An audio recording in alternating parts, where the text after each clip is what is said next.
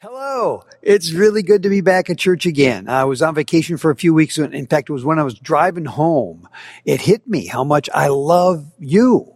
I love being at this church. I love the people of this church. You're some of my best friends I've ever had. So it was exciting to come back and be here again. I'm excited to be able to preach to you today. We're going to be looking at John chapter 19. But before I do that, one of the reasons I was so excited to come back is because of this church is doing what we're supposed to be doing, trying to reach people for Christ and make disciples. And I just got a list. I had to list out a few things. And I know I didn't even cover them all, but since the COVID virus started and we've had to go everything online, you've been watching this online every week. That's one of the things we've been doing. Coming up in the next week, we're going to be starting our seniors ministry meeting again outdoors, the first one we've had since the COVID virus started. We did camp day on Wednesday. We give vegetables away at our outdoor service. So people bring them to neighbors and make friends there to maybe invite them to church or introduce them to the Lord. We had game night for the youth. Youth ministry has been going like crazy. Night games was happening, which was fantastic. Youth group TV went on for weeks and weeks. Their youth department did an incredible job there. We've had community nights and family nights with movies. We got another one coming up. We got community groups. Our small group ministry has been meeting all the time online, many of them even in person and stuff. We have Marriage Alpha coming up this fall, which is on Friday nights, 7 Friday nights. That's going to be exciting, where literally you watch stuff online and you have a time to ask and talk and discuss with your own spouse right at your home. We have regular Alpha starting up this fall. We had Alpha during the COVID virus, which went tremendously. We have a depression group that started before the COVID virus, but continued through the COVID virus. Some of them meeting in homes or on sites, as well as online. We have, because there's such a deep need in that area, baptism is coming up at the camp in September. Service project, we did a service project to Urban Promise, more than one, donated huge amounts of food to different ministries around here. We've been doing outdoor services, online services, outdoor services for weeks. If you haven't come, you got to come and check it out. It's really fun. Just wear a mask, bring a chair. And we'll be doing indoor services. Probably when it gets cold, we'll have to. And we're starting to move that direction, prepare for that in October, November. So I'm pretty excited about the fall. Oh, I forgot a few things like women's ministry, book club meetings. Lots of new ones started. Helping Hands Grief Ministries continue to meet online. They're meeting, starting to think about meeting in person. Band of Brothers, men's ministry. I even spoke there online. It's incredible. I'm so excited and even proud of what God's doing here, because we're still doing what we're supposed to be doing, which is make disciples for Christ. And so what I'd like to do before I even start is pray with you about what God's doing among us and that God will continue to do, because I really believe in the fall and the winter, we're going to see a huge harvest of people coming to Christ as we come back to church. Let me pray with you. Lord, I thank you for what you've been doing among us. Your Holy Spirit has not been just sitting around in our hearts. You've been working in our hearts in a major way. I think the darkness of the COVID virus, the depression and the seclusion of everybody is creating an environment that's going to be more ripe for the gospel than ever before. And people are going to be ready to trust God, knowing that life is uncertain and there's no certainty and there's no truth without the truth of the gospel. And so, Lord, I'm excited to be able to preach John chapter 19 today and what the gospel of the cross really means. And I pray you'll help everyone listening to me really comprehend what we need to comprehend to really believe you for the future, in our own lives, for this country, for our church, for the world. In the name of Jesus Christ, I pray. Amen. Okay, what I want to do right now is set up the reading of chapter 19 of John for you.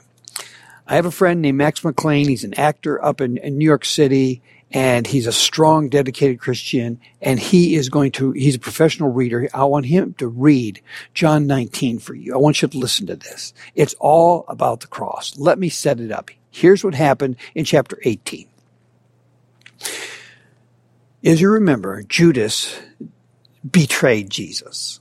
So Jesus was taken by the Jewish authorities and then handed over to the Roman authorities, and the governor, whose name was Pilate, was now given Jesus.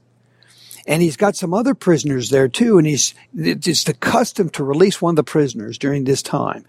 And he was asking them if he should release Barabbas or release Jesus to freedom. They just get off the hook.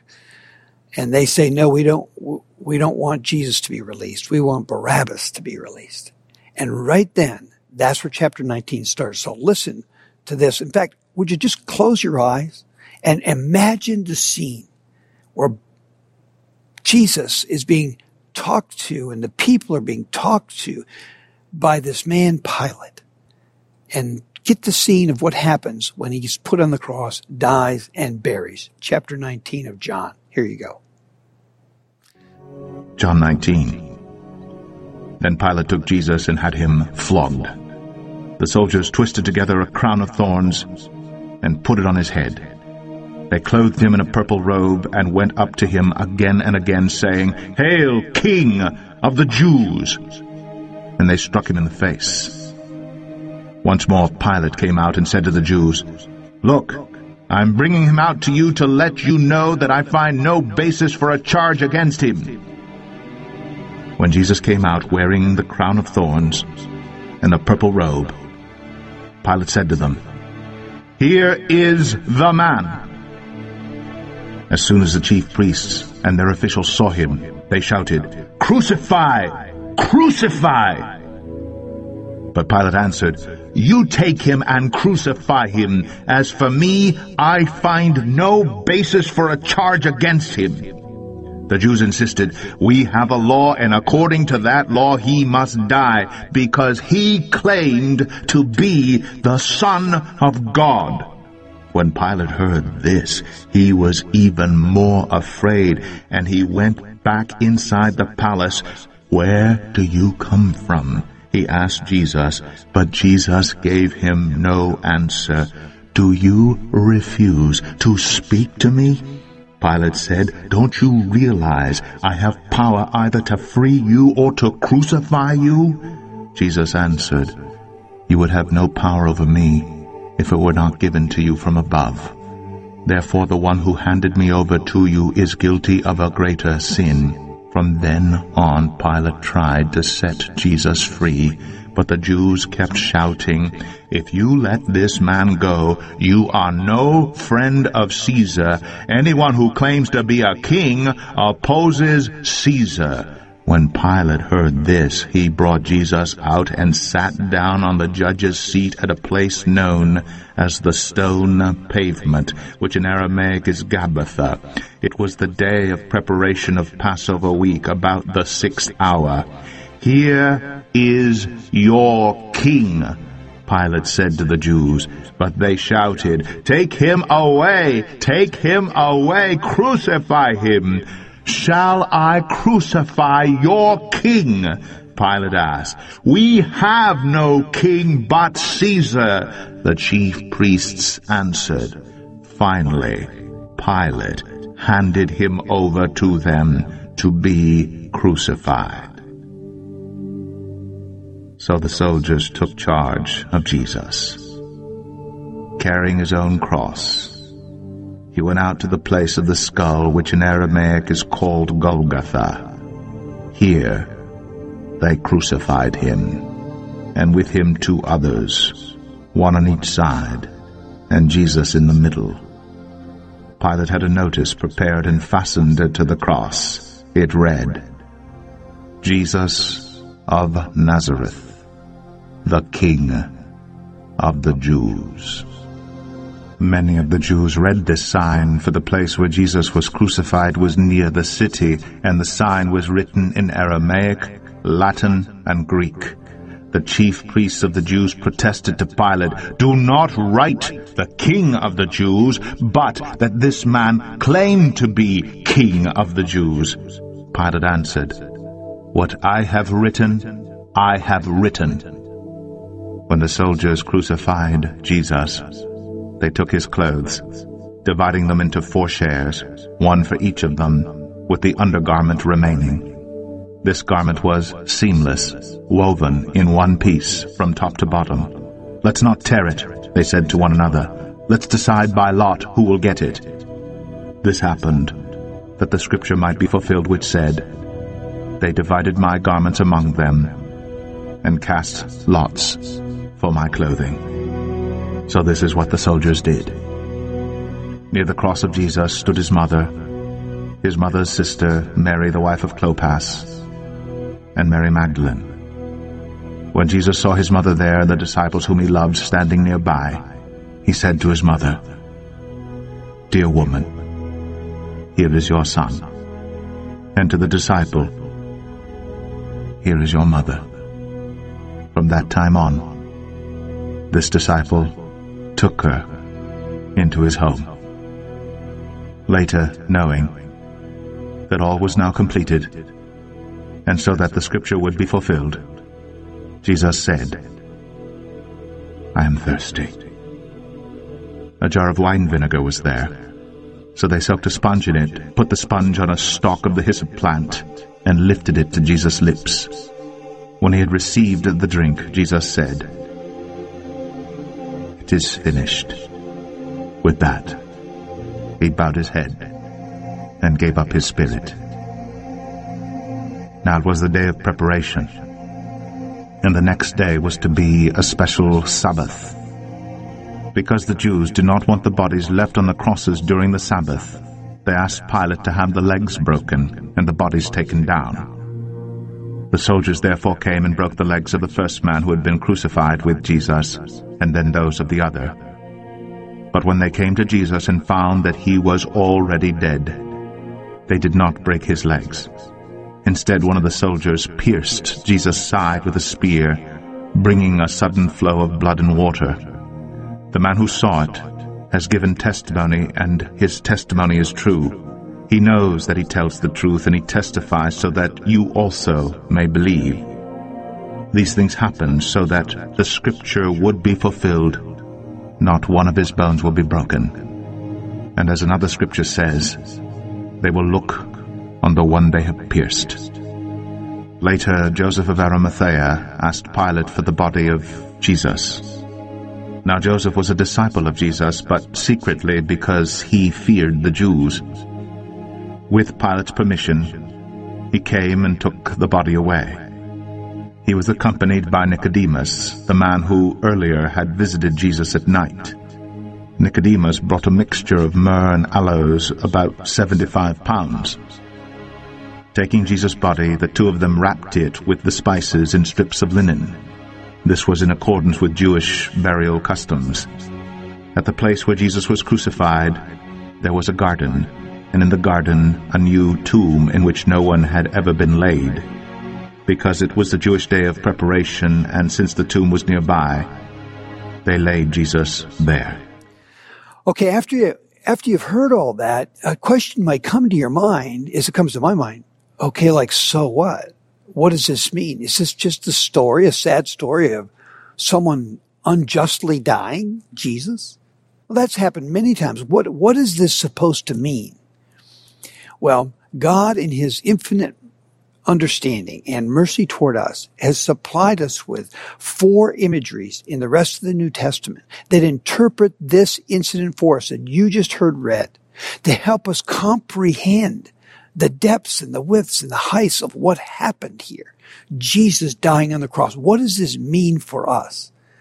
Now, could it be that your lack of faith is from a lack of comprehension? Could it be that people don't understand what this means, so they don't believe what it means? Yes, yes, yes. That's not always the case, but that is sometimes the case, and maybe even the case with you. You struggle with doubts, you struggle with fears, you struggle with anxiety, you don't have the faith you should have, and you want to grow in your faith. Well, one of the sure ways to grow in your faith is through comprehension. And the New Testament has given us 4 different imageries to help us comprehend what happened there. I put them down in your outline. One is the temple imagery, the courtroom imagery, the marketplace imagery, and the battlefield imagery. These are the 4 imageries God's given us. Now, people approach this. You see, you need to comprehend, then you need to believe. 2 steps, right? Comprehend and then believe what you've comprehended. People, there's 4 different stages people come at, and I would think number 1 would be some people comprehend what the cross means of Jesus dying in our place, and they take steps to believe it. Second group of people would be some people comprehend, but they decide not to believe it. They don't take it personally. They don't apply it to their life. There's a third group, which I think applies to a lot of Christians. There's some who don't really comprehend what it means, but they still try and believe. Believe somehow in Jesus helping them improve their life or something. Many people fall into that category. And the most popular category is the last one. Some don't comprehend it, and they don't even try to believe. So whatever category you find yourself in, I'm trying to do two things today, help you comprehend and help you believe. I put down in the big idea of the sermon, comprehending and believing in what Jesus did on the cross changes your life, because it really does. If you really comprehend what happened, it changes your life like it has for me and so many multitudes of others, and maybe even you, because you began to comprehend it and then believe it. There's a famous theologian. I was reading a book by him. His name is Knox Chamberlain. He said the cross of Christ is like a diamond. A diamond has many facets, and light ricochets and flashes off of a diamond in different ways as you turn it. And he said it's the same with the cross. As you investigate or look at it different ways, so we're going to look at 4 different ways right now. First one is the temple. The temple imagery is talked about several times in the New Testament. It's talking about the sacrificial system. And this is what you need to understand. Jesus did not die for himself. Jesus died for other people. That's just a basic thing to understand. So this whole story we just heard read about Jesus dying on the cross is really talking about how Jesus died on the cross for somebody else, not for himself, because even as Pilate mentioned, he was without guilt. So it's very similar to the sacrificial system where an innocent animal was taken and put on the sacrifice for people's sins in the temple altar. In the same way, Jesus is being put on the cross as a sacrifice for us. This is called atonement. And theologians call it substitutionary atonement, meaning that Jesus substituted for you and me as the sacrifice for our sins, not for his own sins, but for our sins so that we could be righteous in God's eyes. Remember when the passage we just had read, the people cried out, "Crucify him, crucify him." That's what we see in John 19, referring to this idea.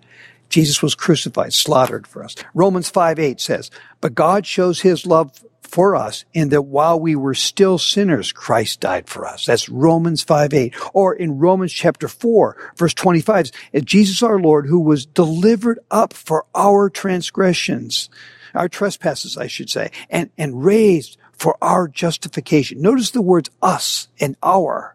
What the passages are trying to relate is that he died in our place. Jesus didn't die for himself. He died for us. Our and us are being used. The word expiation means Jesus' blood covers our sins. That's a term used in the New Testament. Another term is propitiation, means that the wrath of God is satisfied by Jesus dying in our place as a sacrifice. That's the key idea. Substitution, atonement. I remember when I first became a believer when I was 18 years old, and the first week of my salvation was a pretty powerful week in my own heart and mind, because I began to comprehend the idea that Jesus took my place and sacrificed for my sins. And I was in a very primitive way beginning to understand the sacrifice idea, the atonement idea. And I felt so free. So like, wow, my sins are forgiven. I can't believe they're covered, expiated by the blood of Jesus. I can't believe God's not mad at me anymore. No, because Jesus, the wrath of God was poured on Jesus, not on me for what things I had done. And I did a lot of despicable things in my high school days. And so excited God had forgiven me for all my sins, my whole life. But it was a year later that someone invited me to a youth thing down in Minneapolis. I grew up in Minnesota. And we went to this youth event, and there was a speaker on the stage, and he's talking about how we'll all stand before the judgment seat of God. And he said it'll be like a big screen. And on the screen, all your life will be put before everybody, and they'll see all the sins you did. And I'm thinking, oh my gosh, I didn't know this was going to happen. He goes, yes, the Bible predicts there's going to be a judgment. He says, but if you're a believer in Christ, the blood of Jesus covers your sin. It's expiated. The wrath of God's gone. No, it's not even remembered. You're forgiven. Wow. You see, forgiveness, even that idea comes from the idea of the sacrificial system. The blood of the animal covered the sins of the people, forgiven. And I remember walking out of that meeting, I was like 19 years old, and I just could not believe that all my sins were covered. Literally, I'm paid for, I'm cared for because of Jesus' sacrifice. It was an unbelievable joy. And it recurs as we start to remember more and more and comprehend what the cross was about. That's the first imagery, the temple. The second imagery is the courtroom. In Romans chapter 3, verse 24 and 25, it reads like this. 23 and 24, I should say, reads like this. For all have sinned and fall short of the glory of God, and are justified, that's the key word there, by his grace as a gift, through the redemption that is in Christ Jesus, justified. That's the key word. You see, all of us stand in the courtroom of heaven before God, like that speaker was saying that one night I just referred to years ago. And we'll stand in that courtroom, judged for all of our sins. But in the courtroom of God, Jesus Christ paid the penalty to the point where I can be justified, just like I never even did it. I'm declared righteous in God's eyes, which is what justification really means. That is a courtroom term. I'm free of the guilt. See, because all of us stand before God guilty as charged, like we're guilty, and we got no leg to stand on. We have no defense. But Jesus came to our defense. God gave his son to justify us, to make us righteous in God's eyes. You see, we're justified sinners because of the cross, even though we deserve far less because we're guilty. The world looks at Jesus like he's weak. That's why he went to the cross. He was weak, and he led weakly. He wasn't strong enough to be able to endure and handle it. When the truth is, we're the ones that are weak. Jesus was the one that was strong. He paid our debt. We find this in John chapter 19. We read when Pilate was talking to the people and they wanted to crucify him. He says, I find no guilt in Jesus. I find no guilt, which is why he could take on your guilt and my guilt, because he had none. I've only been in the courtroom twice. I was in for 2 of my grandchildren's adoptions. I have 9 grandkids. I have 2 of them that are adopted boys. And so I was in the Camden court down in Camden, New Jersey twice for these things. And it was interesting because the family court deals with a lot of nasty family problems. And you could see the joy on the bailiff's face. You could see the joy on the judge's face when they see this wonderful family coming in, my daughter and her husband, and these cute kids she's got, and they're going to adopt this little boy, and she's talking about it and asking questions of them about what they're going to do and what's happened, and talking to the people giving up for adoption, putting it together. It was joyful. And then when the gavel is dropped and she declares that it's justified, that these parents have fully adopted. Did you know the word adoption is a courtroom is a word as well? And so they're adopted into the family of the Pearsons, fully adopted, just as much a child of them as the regular born children, which they've got 2 of. And I remember the joy in the whole courtroom that broke out as we're taking pictures and we're hugging each other. It's like the judge didn't want us to leave. This was so much fun compared with some of the nasty things she had to deal with. Wow, that's like you and me. We're adopted into the family of God. It's just as if we were always children of God, brought back into the family of God. And we're invited in. We are justified, just as if we'd never sinned. That's the courtroom experience that you need to understand happened when Jesus died on the cross. The third imagery the Bible gives us is the imagery of the marketplace. All of us who have sinned, the Bible says, are in bondage to sin. And it's like the old Bob Dylan song when he says everybody needs to serve somebody. Yes, we do. The tendency in the human race from Adam and Eve on is to follow our sinful nature. We're born into sin. We can't help it. We think this way. We think wrongly. We feel wrongly. We adopt practices that are wrong. And in the book of Timothy, that's the passage I wanted to show you. In the book of Timothy, we read these words. Starting with 1 Timothy chapter 2, verse 5 reads like this. For there is one God and there is one mediator between God and men, the man Christ Jesus, who gave himself as a ransom, keyword ransom for all, which is the testimony given at the proper time. He's a ransom. The ransom price has been paid. There's another passage of scripture in 1 Corinthians 6 verse 20, which says, you've been bought with a price. Who bought me? Well, Jesus on the cross bought me out of slavery to sin so that I could be made righteous in God's eyes. I've been bought out of that slavery, which is the basis for even my changed life as a Christian and being set free from sins in my own life, addictive patterns and things in my life. I can be set free because of the cross. The cross did that. It bought me out of the slavery I was in to sin so that I don't pay the price and go to hell. I can go to heaven because I've been bought and paid for by Jesus dying for my sins. That's the imagery given to us. Jesus' death is the ransom price that was paid. So your selfishness, paid for. Your pride, your false pride, your arrogance or boasting, paid for. Your sexual sins of whatever kind, paid for, paid for. No more guilt, no more shame. Greed, paid for. Addiction, paid for. And I could go on and on, right? We have a lot of them. You know, the marketplace imagery in the John 19 passage we read is reflected in their bartering for even his garments. There was still a marketplace right there at the foot of the cross. One time, years ago, I went to Senegal. Senegal is in West Africa. It's the westernmost part of Africa. And it was the, center, the hub of the slave trade back in the 1800s. And where black people in Africa would go out and grab hold, capture other African American people and bring them to the coast in Senegal. And there's this island there where they literally have it. It's still, some of the structures are still there where they would put hundreds of slaves in just a little room. I mean, a 15 or 20 by 20 foot room, put 50 or 100. They'd all have to stand up there. You treat them like cattle.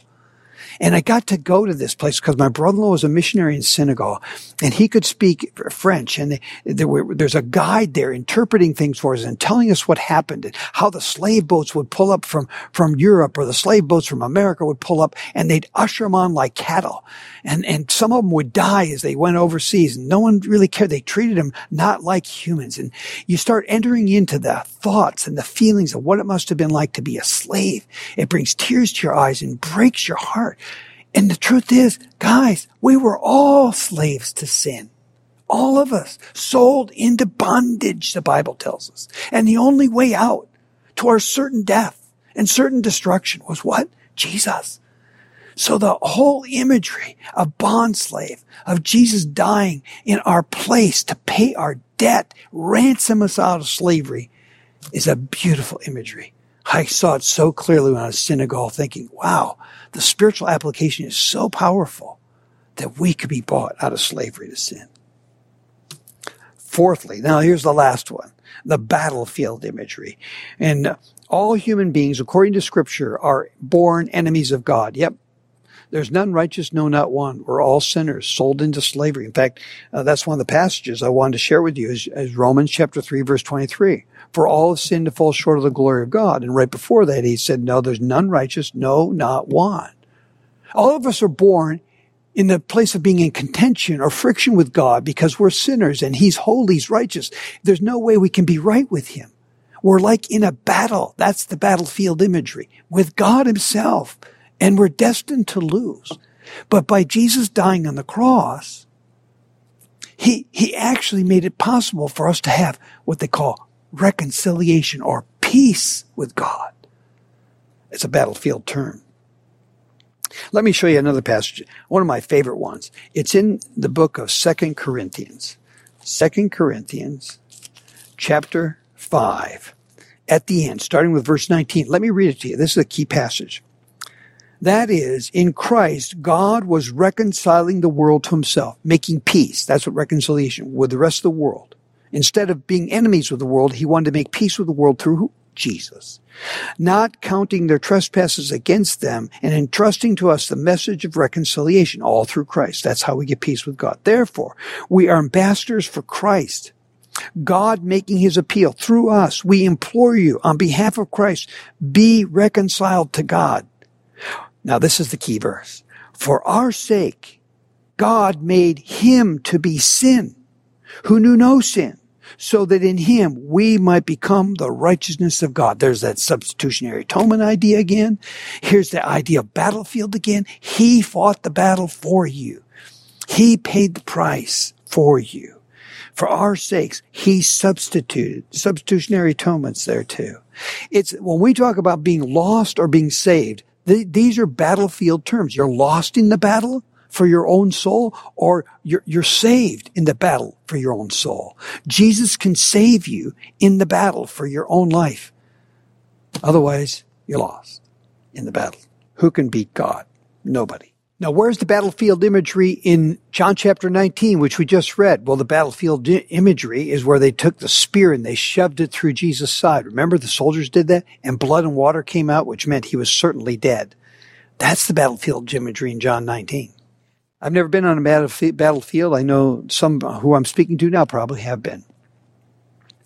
But I did meet some warriors before. I've met some warriors from Vietnam or World War II or things like that. But I remember meeting a Dani tribesman in Indonesia, the most primitive place I've ever been in my life. I went with a group of pastors to Indonesia. We went around to different places, but we flew into a place in the Baling Valley where the people look different, act different, and they're extremely primitive. I mean, literally grass huts and grass skirts and half naked running around, hunting still with spears and arrows and collecting animals and vegetables, the whole thing. It just was unbelievable. Very, very primitive. The most primitive place I've ever been. Literally even mud huts. And there was a pastor's conference going on in this big village we went to. And missionaries have been there since the 1950s and literally seen thousands and thousands of people come to Christ. Primitive people, understanding, comprehending what I'm talking to you about. And this one lady named Miss Sunda, she introduced me she put her arm around this man who's even smaller than her. Most of the people there are smaller, dark skin, smaller, and just incredible shape from going up and down these huge mountains barefoot. Unbelievable what they do. And she says, I want you to meet Whiskers. And next to her stood this man who had, like I said, dark skin, but a big white beard and a smile on his face that I will never forget. It was contagious. Just joy reeked out. I didn't know a word he said unless she translated it to me. She says, I want you to meet Whiskers. He was a Dani warrior in his tribe. He's literally killed many, many people. And had many people in his family killed by warring tribes. Before we got here as missionaries, all these tribes went out every week and often protected their land by killing other warriors from other tribes. And she said, but he began to understand the gospel, that Jesus can make peace with God, because they felt they needed to sacrifice and offer human sacrifices even to different gods. And she said, but he began to understand the idea that Jesus took his place, paid for his sins, and no more sacrifice needed to be made. Jesus was the ultimate. Jesus won the victory. He began to comprehend it more and more and put his belief in it more and more, so much so that Whiskers decided, okay, I'm one of the senior people around here. I'm going to go tell that warring tribe who's killed some of my relatives, mothers, fathers, brothers, sisters, and I'm going to go tell them, because I've killed some of them, about the gospel. He took off and he didn't return. They sent a group of people out to find him, and they found him down by the river with 7 poison arrows in it. The poison arrows, one of them should kill you. He had 7 of them in. They pulled them all out, brought him back, and by God's grace and the miracle, he lived. He got better, and as soon as he got better and strong enough, what did he do? He went right back to tell those people, and the entire tribe came to Christ. A warring tribe, his enemies. Why did he do this? Because he understood what they need to understand. You can have peace with God. Now, I suggest to you, if a primitive, untrained, uneducated Dani tribesman warrior could comprehend this and put his belief in it and see change in his own heart and change in others, why couldn't you? It's a decision that needs to be. Two questions need to be asked to you today, right now. Do you comprehend this? I think everyone listening to me comprehends enough to put your faith in it. It's just a matter of a decision now. You can comprehend it. Comprehension, one of the ways you can increase your faith, and if you feel you have too small a faith, is to comprehend more. Look at these imageries. Learn from this. It's all in the Bible. I've just been preaching Bible to you. Comprehend more so you can believe more. But as we all know, just comprehending more doesn't mean you'll believe more.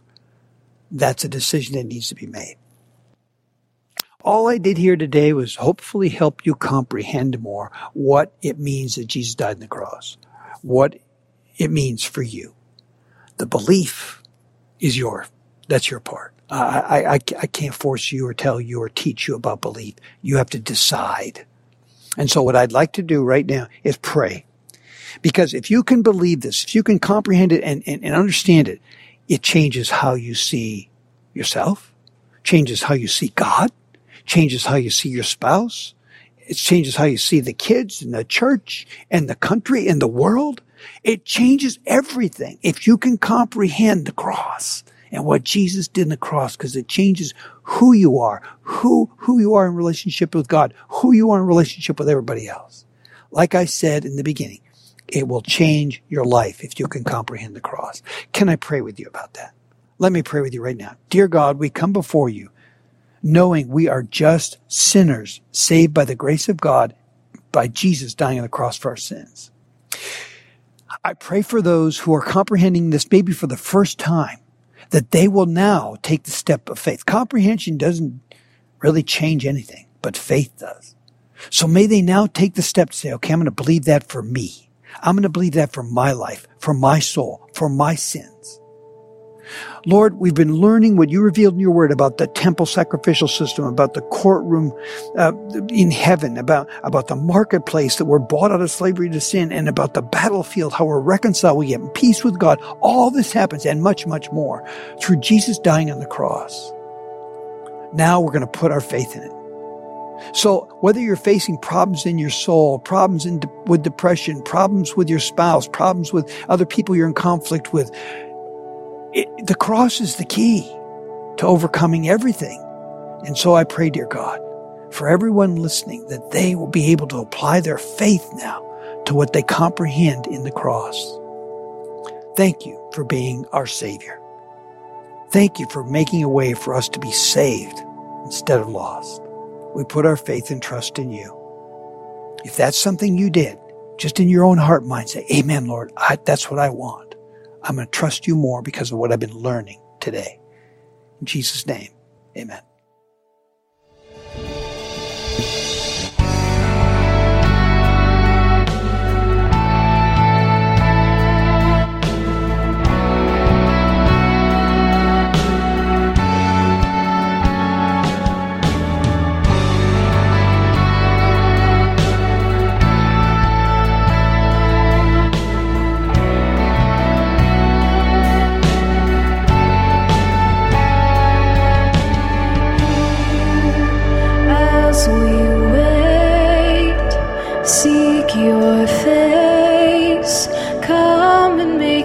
Throne upon our praise here in this place.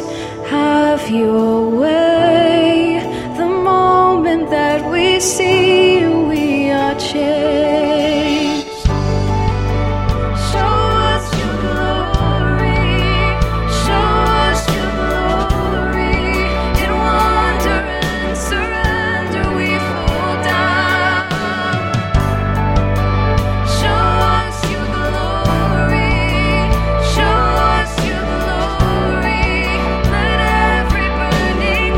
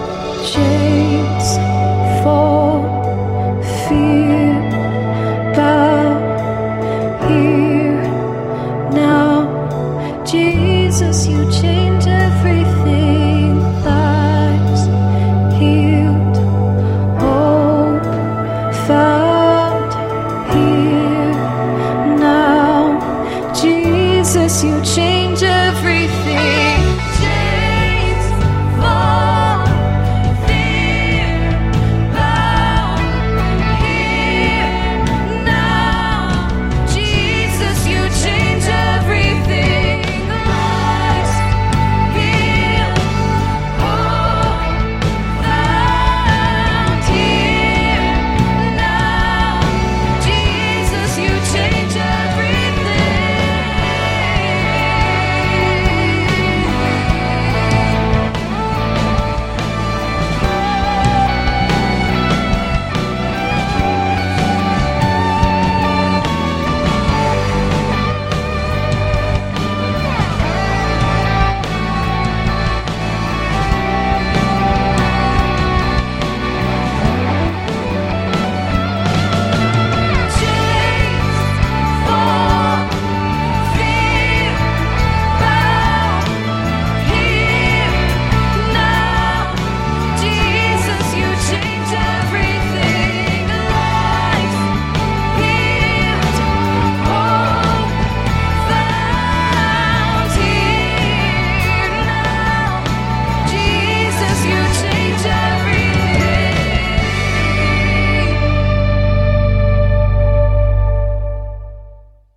That song is a powerful reminder of some of the things we just began to comprehend. I encourage you to keep reading the Word, keep growing in your faith. Teach your children this. Like I said, if a primitive Donnie tribesman could understand this and apply his faith, certainly your kids could. Certainly you could. In whatever you're facing in life, let alone your eternal security in Christ.